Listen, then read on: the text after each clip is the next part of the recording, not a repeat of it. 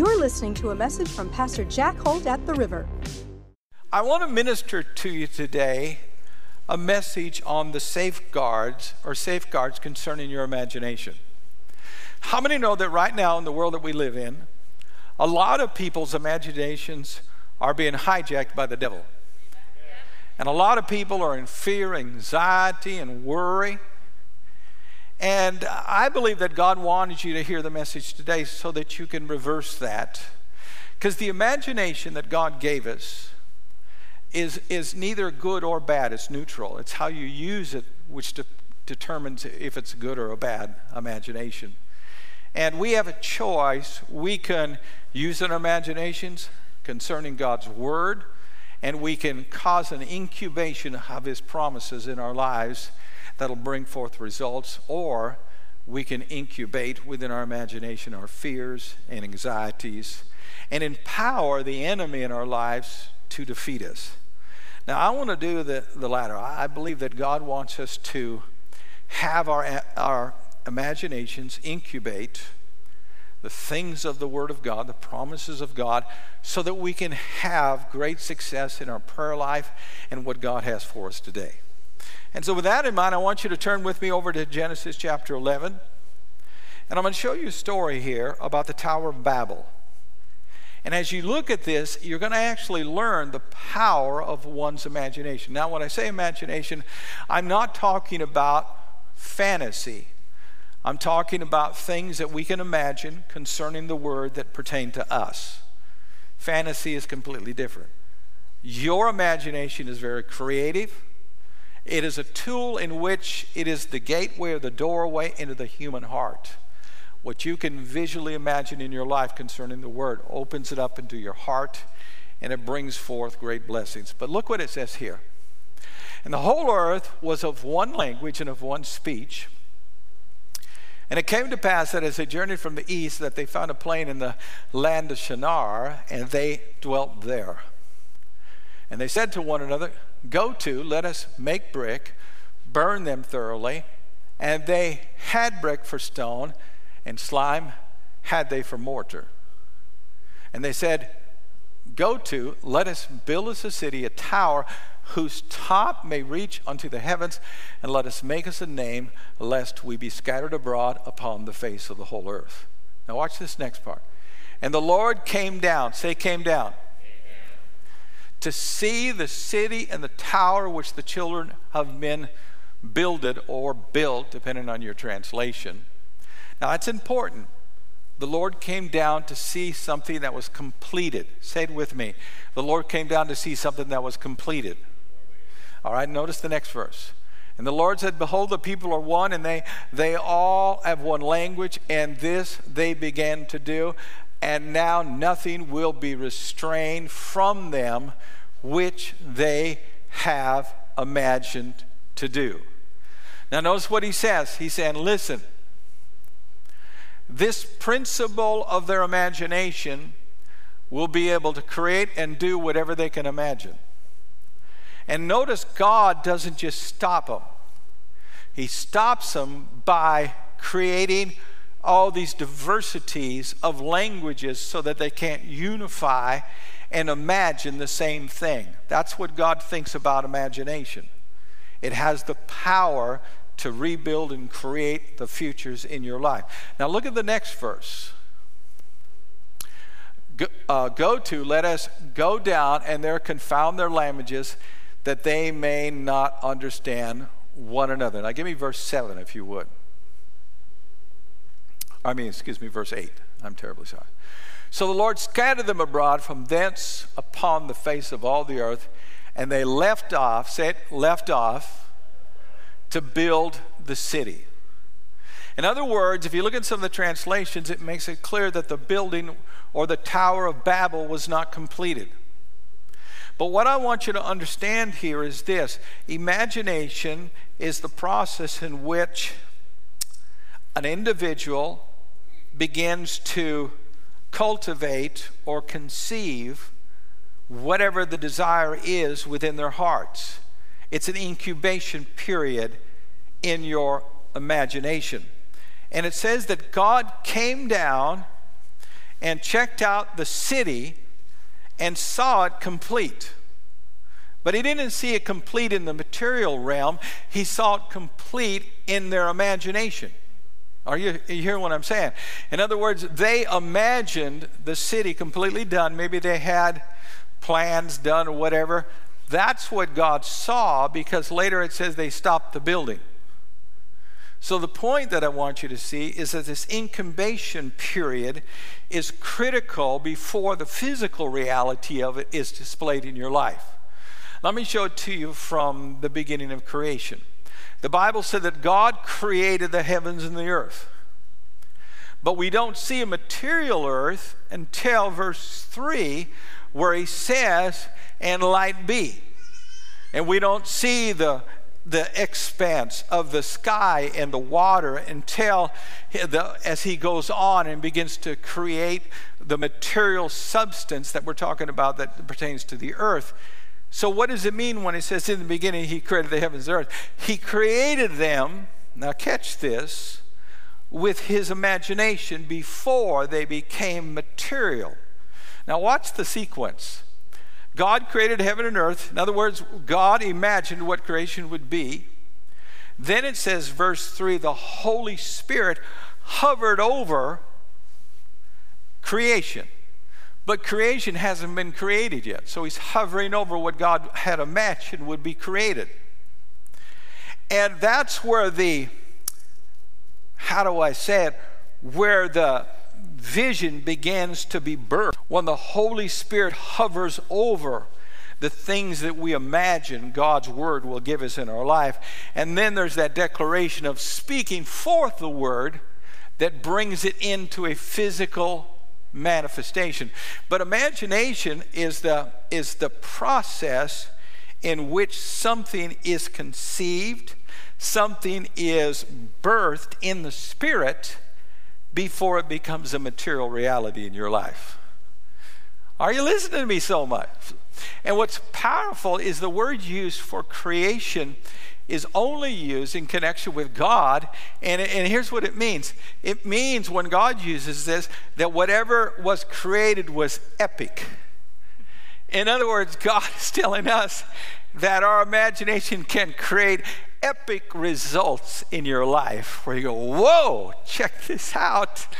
I was in faith. I saw this, what God had promised, and the Holy Spirit came over my petition as I envisioned it, and an incubation took place, and God's Spirit breathed on that. Then I began to act and speak on it, and it began to materialize in my life here and there. Come on, church, this is powerful. Now you can understand why the devil wants to hijack your imagination, because he wants to bring to pass your fears. He wants to bring to pass everything in your life that you don't want. He operates through fear. Now, why would God be opposed to the Tower of Babel in the first place? Why would he? Some scholars believe that the building a tower so that if God's judgment of the flood came on the earth again, it would not destroy everybody. So it's actually a symbol of rebellion that, Lord, if we get together, we can outdo what you could do to us or whatever.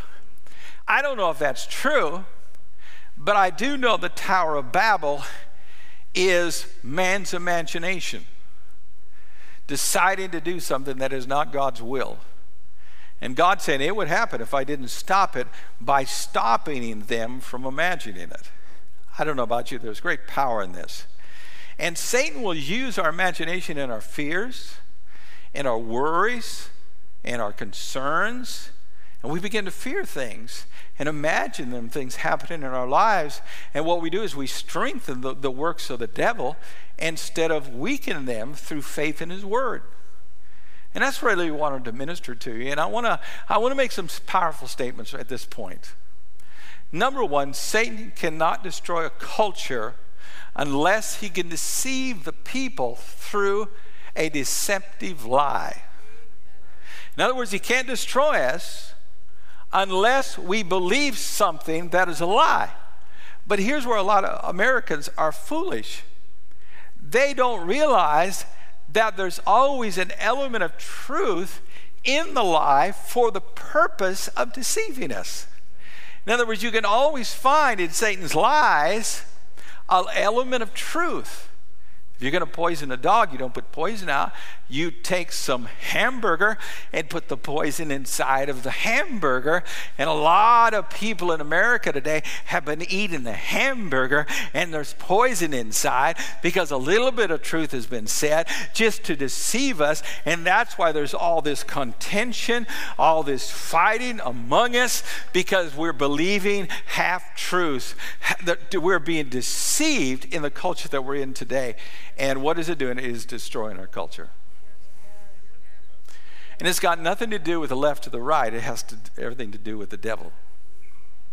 The devil can't stand anyone that is a human being, because they were made in the image of God, and that's something he never had as an angel. When he fell, he never had that. He was always jealous of the fact that when God created man, he made him in his image and then gave man dominion over his creation. Satan could not stand that. And this whole battle between death and life was brought on by the very fact that God created us to have dominion over his creation, and he created us in his image. Come on, give God praise, everybody. So I wanted to start with that because here's one of the things that you'll always be able to detect the difference between a lie and truth. Whatever lies he gets you to believe in that you think is truth will always have an element of fear in them. There'll always be an element of fear. In other words, he won't just lie to you. There'll be a lie that will promote fear inside of you. Because here's what he wants. He wants you to react instead of respond. Because if you react, you are going to promote the works of the flesh. But if you respond, you'll produce the fruit of the Spirit. He wants us to react out of anger, out of unforgiveness, out of hostility, because he knows with that reaction will produce more death, because it's his goal is to succeed in power here at your expense by destroying you. And that's what's going on in America today. There's all these half-truths that people are believing. And think about it concerning the virus. Every week they come up with something new. One week they say the virus, you can't wear a mask, doesn't make a difference. Next week they say it does. I remember when we first started, they said that the virus could be on your packages, so you get your groceries home, you wipe them off. Now they're saying that doesn't matter at all. It's all the devil, and he's trying to destroy us. He's trying to get us to dream and use our imagination with our fears. And we shouldn't be afraid of anything, because greater is he that is in us than he that is in the world. We shouldn't be afraid. We should be fearless and strong and mighty and stand in faith and not be afraid of our own shadow and cower down. He wants us to be strong in this time, God does. He doesn't want us to let our imagination be hijacked. He doesn't want your kids dreaming about how they have no future, how their life is never going to amount to anything. That's not biblical. Oh, but Pastor, we're living in the last of the last days. The last of the last days will be some of the best days you've ever lived in. You say, what are you talking about? The Bible doesn't talk about things getting terrible and horrible right before Jesus comes back. It says just the opposite. It says before Jesus comes, people won't know he's coming, because it's going to be as the days of Noah. During the days of Noah, there wasn't any great natural disasters. People were eating and drinking and giving in marriage. Paul said in 1 Thessalonians, he made it even clear. He said when Jesus comes back, people are going to be saying peace and safety. Are they saying that right now? Well, that's when Jesus is going to come back, because no one's going to be expecting him. Everybody expects Jesus to come back when all hell breaks loose, but he won't. But we won't be expecting him when your bills are being paid and wealth is coming into the church and God's blessing our country and God's Spirit is being poured out. That's when no one's going to expect Jesus to come back, and that's exactly when he's coming back. So right now, what I want to do is use our faith and bring in the power and the reign of Christ in the world that we live in right now, instead of cowering down to self-made gods like governors in America, telling everybody what they think they should do. I'm not bowing down to a governor. I'm not bowing down to a president. I'm not bowing down to anybody but Jesus Christ. He's my Lord.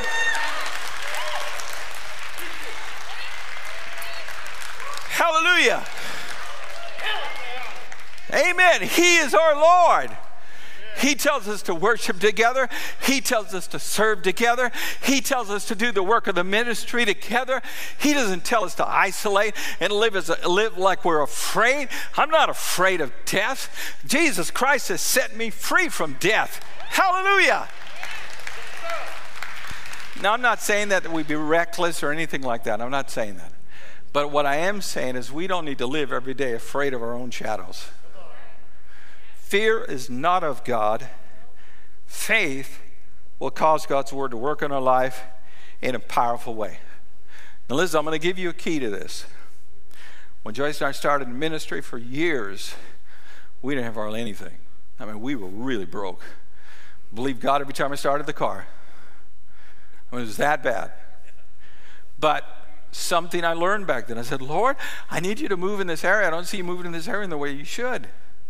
Something's wrong, and the Lord taught me way back then a wonderful truth, and that was death and life is in the power of the tongue. So quit talking defeat, start talking victory. But I found it difficult because my mouth would run off, diarrhea of the mouth, you know what I'm saying, under pressure. But here's a truth that I learned, and it's a powerful truth.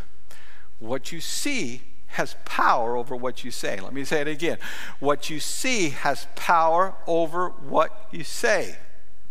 Let me say it again. What you see has power over what you say. And let me explain why. Proverbs 18 says this: without a vision, without seeing something, the people perish because they go without restraint.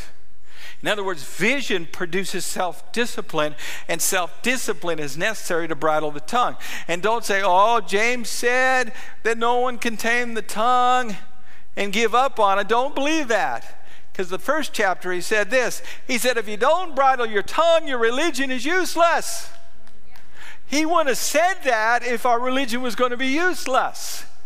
He's just simply saying mankind does not have the ability to tame the tongue. But when you have a vision of God's word, it creates within you a discipline to watch what you say, a discipline to say the things that promote the visions and dreams in your life.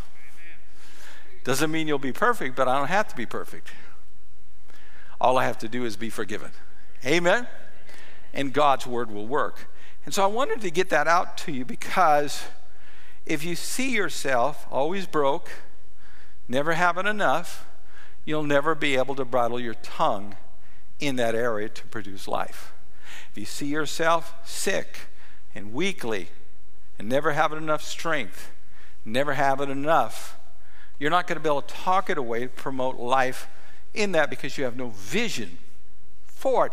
If you see your marriage failing and all you do is see it not working out, guess what happens? It'll fail, because you can't bridle your tongue in that area because you have no vision. But Pastor, you don't understand. I'm married to this Antichrist. You got to get into the Word of God and build a vision for your marriage and see him differently than he's acting right now. I'm using the guy because, listen, let's face it, the women are running the world. Amen? And amen. Now I lost my thought. Okay. What did I say? I'm just kidding. But I want you to see that, because it's so important that we see that as a church, an individual, that the way I see things affects the discipline I have in that area. if I see myself as always overweight, never being able to lose weight, I won't be able to bridle my tongue and say, no, I'm not going to eat stuff that's bad for me. I work out all the time. See, you'll defeat yourself without a vision. The Bible says that when the Spirit was poured out, it's all visionary. He talked about three things: prophecy, vision, and dreams. A prophecy comes from a seer. A prophecy, someone sees something. A dream, someone sees something. A vision, someone sees something. It's all visual. You have to see the salvation of the Lord in your life, and then that incubation period of the Holy Spirit over the dream and vision will bring it to pass. Turn to your neighbor and say, I'm seeing a breakthrough in your life. I'm seeing you with that new car. I'm seeing you with that new home. I'm seeing all your bills paid. I'm seeing you have an inheritance to give to your children's children. I see you healthy, wealthy, and blessed. I see you with long life till you're satisfied. You know what long life means? In other words, you can stick around as long as you got something to do. Are you going to help me this morning? You're going to be quiet. This ain't some dead church. Come on, wake up here. I said life, God said, Psalms 91, with long life I will satisfy you and show you my salvation. In other words, the length of your life can be as long as you are still working on being satisfied. If there's still more you want to do, I'll keep you around. If there's still things you want to accomplish, I'll keep you around. That's what the promise. Say amen, everybody. We need to fill our mouth up with God's word rather than let the devil hijack our imagination. Wake up in the morning, I don't know what I'm going to do. Man, I'm in trouble. I don't know how we're going to pay bills. Man, this next, virus thing, it's going to sink my ship for sure. I'm going to lose everything. You're not going to lose nothing, because God said that he wouldn't leave you or forsake you. God said that he would help you in every time and need in your life. But you got to have a vision for it. Without a vision, it will not work. Now let me say something at this point that I think will help you. Write this down, Genesis 32:7. It's a story about Jacob. Many of you know that Jacob deceived his brother out of his birthright, and his brother got so angry that he had to flee for his life. Started a new family, Jacob. He had been prospering, doing great. All of a sudden he hears about his brother coming to see him. Now, brother is coming with 400 men.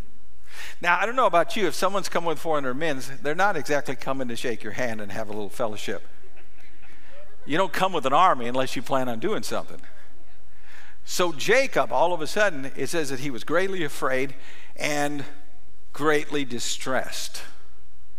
But what's interesting about the text is distressed means imagination. In other words, he was afraid, and his imagination got carried away with him.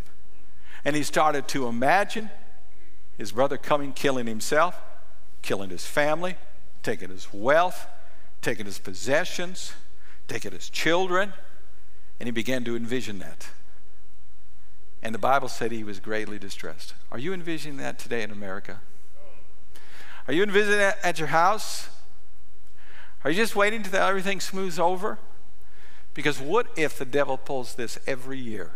What if the devil pulls this every month? What if the devil brings out things like this all the time?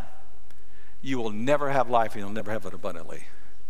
The day that you start submitting to fear and allowing the devil to handle your imagination is the day that God's power stops working in your life, and the deliverance of God's power stops working, and you will be hindered and you will hampered rather than flourishing in God. God wants you to be strong and courageous and envision what his word says. Praise God. When you go into a promised land, there's giants. When you go into a promised land, there's fortified cities. When you go into a promised land, there is the life and death situation. but do not be afraid. If God is with you, who can be against you? Come on, praise God. We got the shield of faith. We got the sword of the Spirit. We can prevail. But you need to approach it from that standpoint. 1 Peter 5:7 says this, casting all your cares upon him. How many got a few worries you want to get rid of today? Pastor, I try, I can't, I'm worrying. If you understood the verse to the measure it is, it would be easier to get rid of it. Listen to the verse. Casting all your cares upon him, for, now watch this, for he cares, malay in the Greek, cares for you. You know what that word cares means? It means to plan ahead of time for someone's need. You know what that means? That means that God knew you needed it before you needed it and planned the solution before you had the problem. God planned the provision before you were in lack. God planned the healing before you got the sin. Planned the breakthrough in your life before you needed the breakthrough. God planned for a way out before the door was shut. God planned it already, praise God, so I can cast my cares upon him and say, God, thank you so much. You weren't taken by surprise. You knew exactly what was going to happen. Hallelujah. And from the foundation of the world, you began that day planning for my salvation, planning for my breakthrough, planning for my healing, planning for my church. Help me out. I can't stand it. Man. It's easier to cast your cares upon the Lord when you realize God isn't taken by and go, oh, I didn't know that was going to happen. I didn't know they were going to have a virus this year. Gabriel, what should we do? No, he had it already figured out. What he would do at the river. What he would do for you. He didn't leave you. He didn't forsake you. It's right there. But it takes faith. It takes faith to be worry-free. You can't be worry-free just by not worrying. You get worry-free by obtaining faith. Then you can give your worries to the Lord because you've prayed about it. You know that God is in your corner and that God will bring the blessing to pass in your life. You know, when you got up this morning and you looked in the mirror, what did you see? Besides some gray hairs, some wrinkles, young people, maybe a zit. What did you see? What you see is what you think you are, right? That's sense knowledge, sight. But the Bible gives us something different than sense knowledge, sight. And this is what ignites faith. Look at this verse with me. 2 Corinthians chapter 3, verse 18. Look what it says. But we all with unveiled face, beholding as in a mirror, watch this, the glory of the Lord, are being transformed. How are you being transformed? By seeing the way you are or seeing the way Jesus is? Which is it? Being transformed into the same image from glory to glory, just as by the Spirit of the Lord. In other words, he's saying transformation in your life is the result of looking in the Word, and the reflection of who Jesus is comes upon yourself. I see myself in the righteousness of God. I see myself in the holiness of God. I see myself in the authority of Christ. As he is, so am I in this world. That's what transforms us.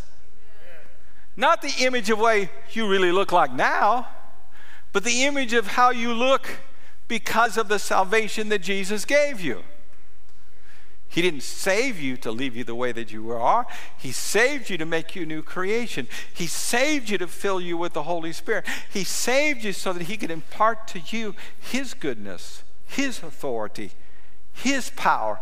And that's where radical, epic change occurs when you start seeing yourself in the way that Jesus sees you. It's powerful. Now, let me show this to you in another verse.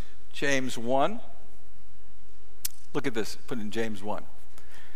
And I'm going to show you why people backslide, okay?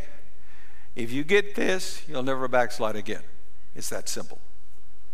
For if anyone is a hearer of the word and not a doer, he is like a man observing his natural face. There's a little bit of an injustice to this translation. This Greek word is actually one Greek word, natural face, means literally in the Greek, the face of his birth. It's not talking about natural birth. It's talking about spiritual birth. In other words, let me say it this way. If anyone hears the word of God or hearer of the word and not a doer, he is like a man who observes. He is a born-again creation in Christ in a mirror. Watch this, go on. For he observes himself and goes away and immediately forgets what kind of man he was or is. In other words, he forgets he's the righteousness of God. He forgets that he is the holiness of God. He forgets that he's been seated in heavenly places.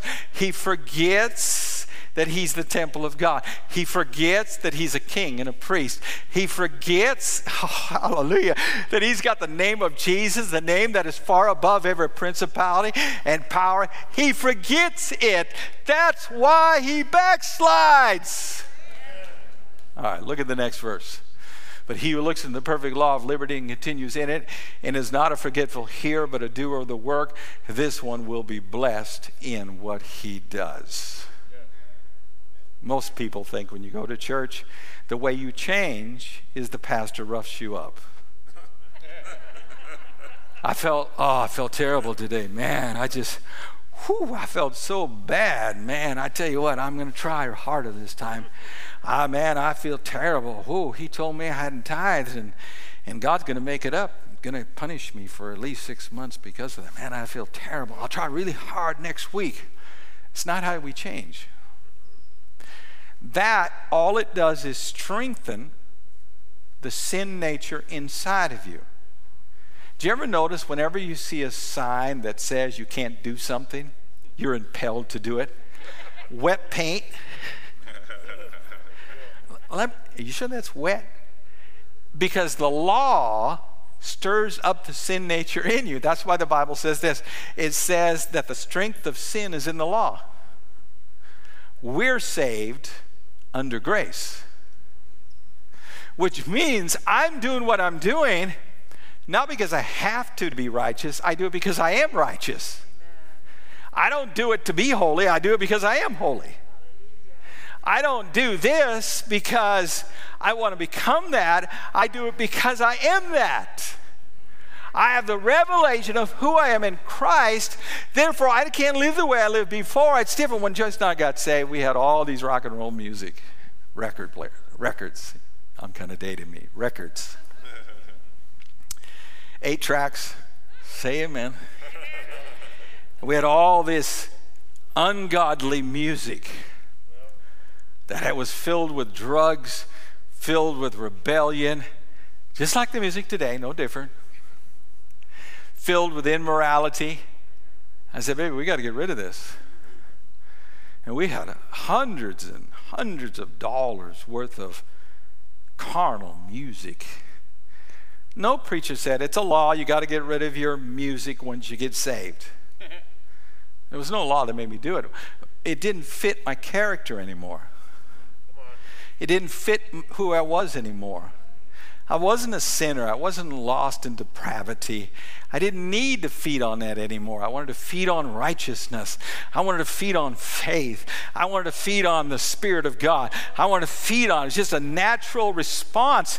But if I thought I was just like the way I was before I got saved, keep it. Cleaned out the refrigerator, got rid of all the booze, got rid of all the drugs. Don't shout me down because I'm preaching real good, and don't shout me down because you know what I'm talking about. You sit there with that holier than thou. Oh, pastor, he really hadn't. Don't tell me that. Don't tell me. Come on, we're all sinners. We all got saved. We all need Jesus.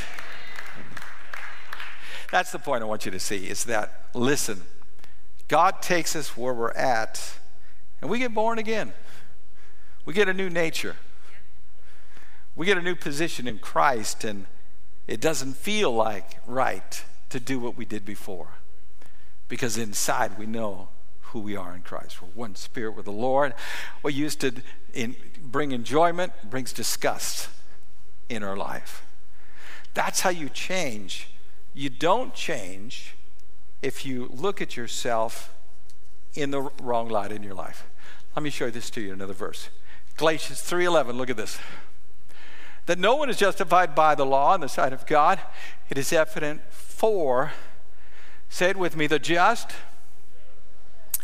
shall live by faith. This is pregnant with the meaning.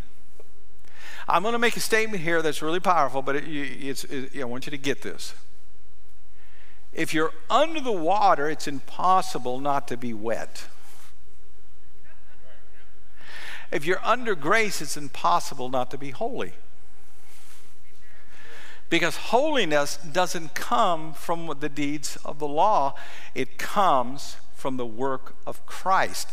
It comes from what Jesus has given to me. So whatever I'm going through, I understand there's a holiness inside of me because of what Jesus did, and I want to work that out in my salvation. I want to put on the robe of righteousness on the outside, which is on the inside. And when you do that, you change and you transform. But how you do it? With vision. How do you vision your life? How do you look at your life?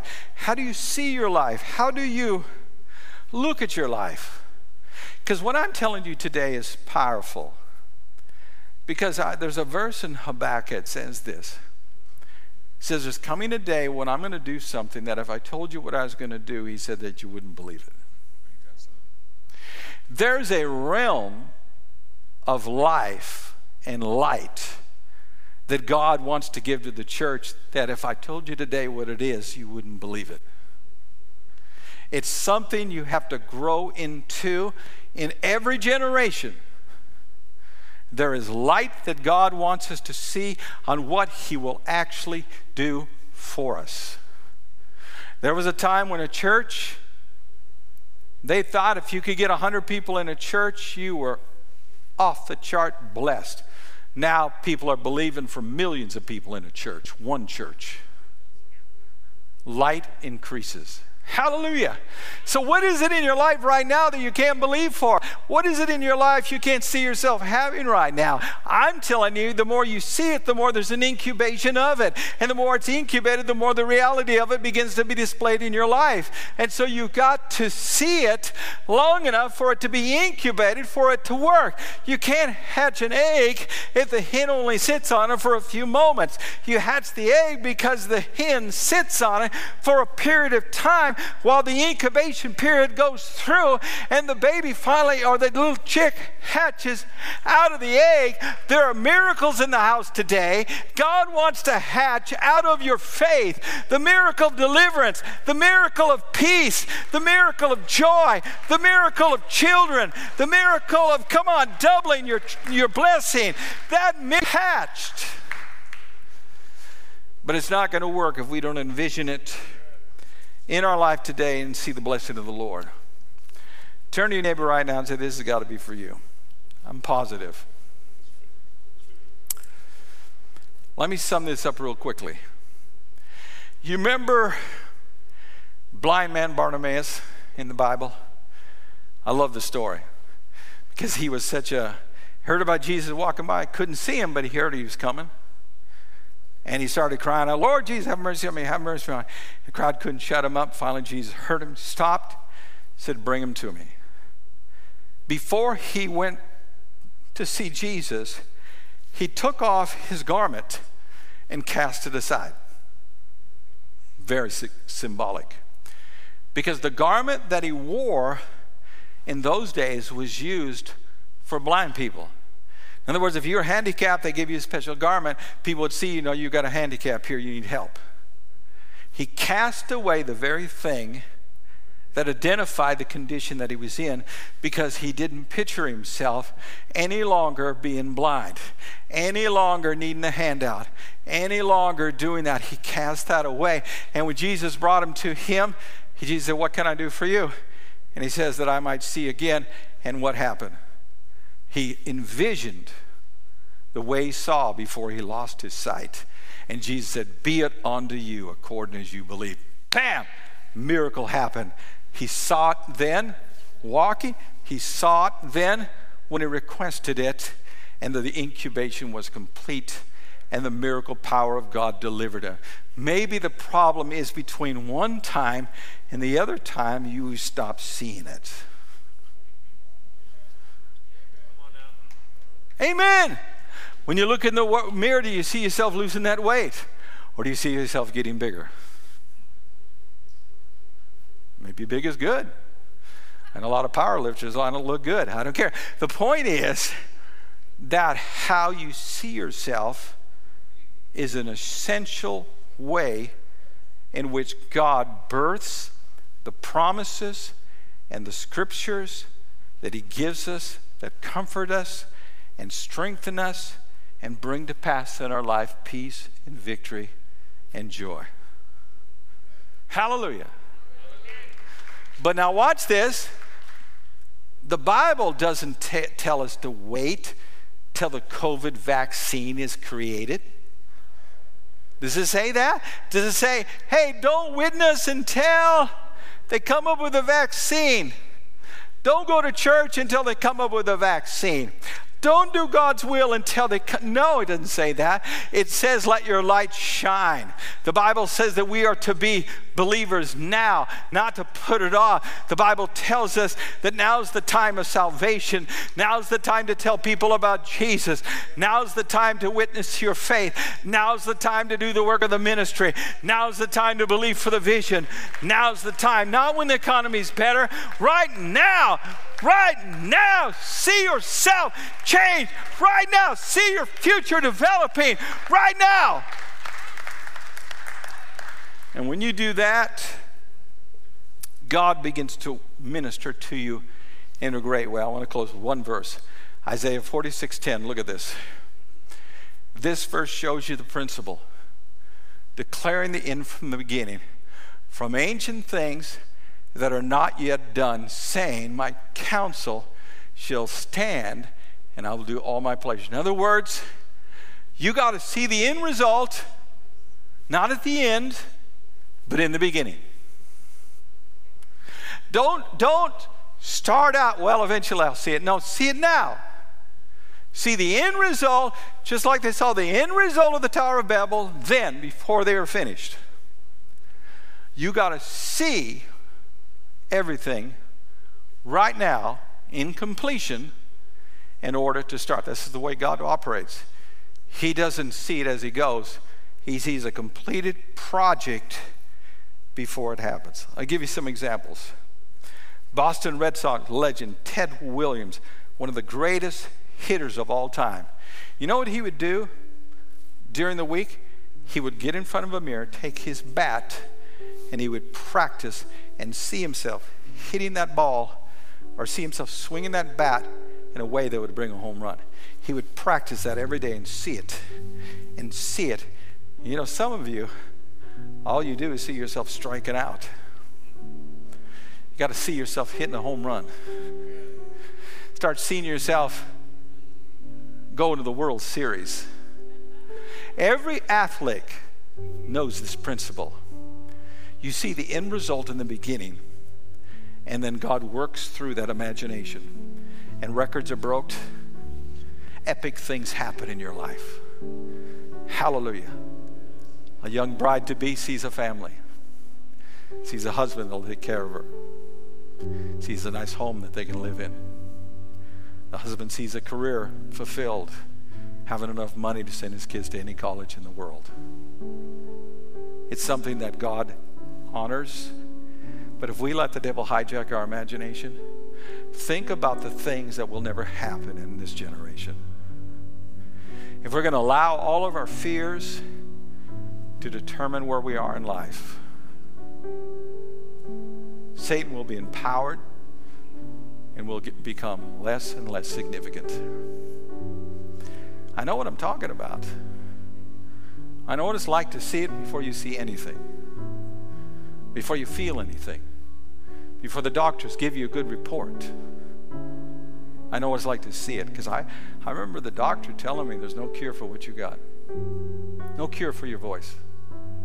There's nothing in medical science can help you. I remember him saying that. As soon as he said it, I start to envision the promises. That no weapon formed against me shall prosper. I begin to envision the fact that healing is in the atonement. Every disease, everyone, even the ones not recorded in Deuteronomy, says the ones that would come are covered under the cross. They're covered under that curse that Jesus delivered us from. And I said, everything's been covered. And I remember envisioning that, seeing that, and dreaming about it, praise God. And standing in faith. And it didn't happen overnight, didn't happen over a week, didn't happen over a month. It happened over 5 years, standing in faith, because God's word works and God won't leave you. Come on. He won't leave you. But you got to be in faith. I know what it's like to believe God every week for the budget. But God wants us to be a people that is not moved by our fears, but moved by our faith. Jesus, you forgave me. Jesus, you cleansed me. Jesus, you forgave me and made it possible for me to receive your grace and favor. Thanks for listening today. For more messages like this one, check out our podcast, River app, and our website at theriver.church. We're the River, and we're doing life together.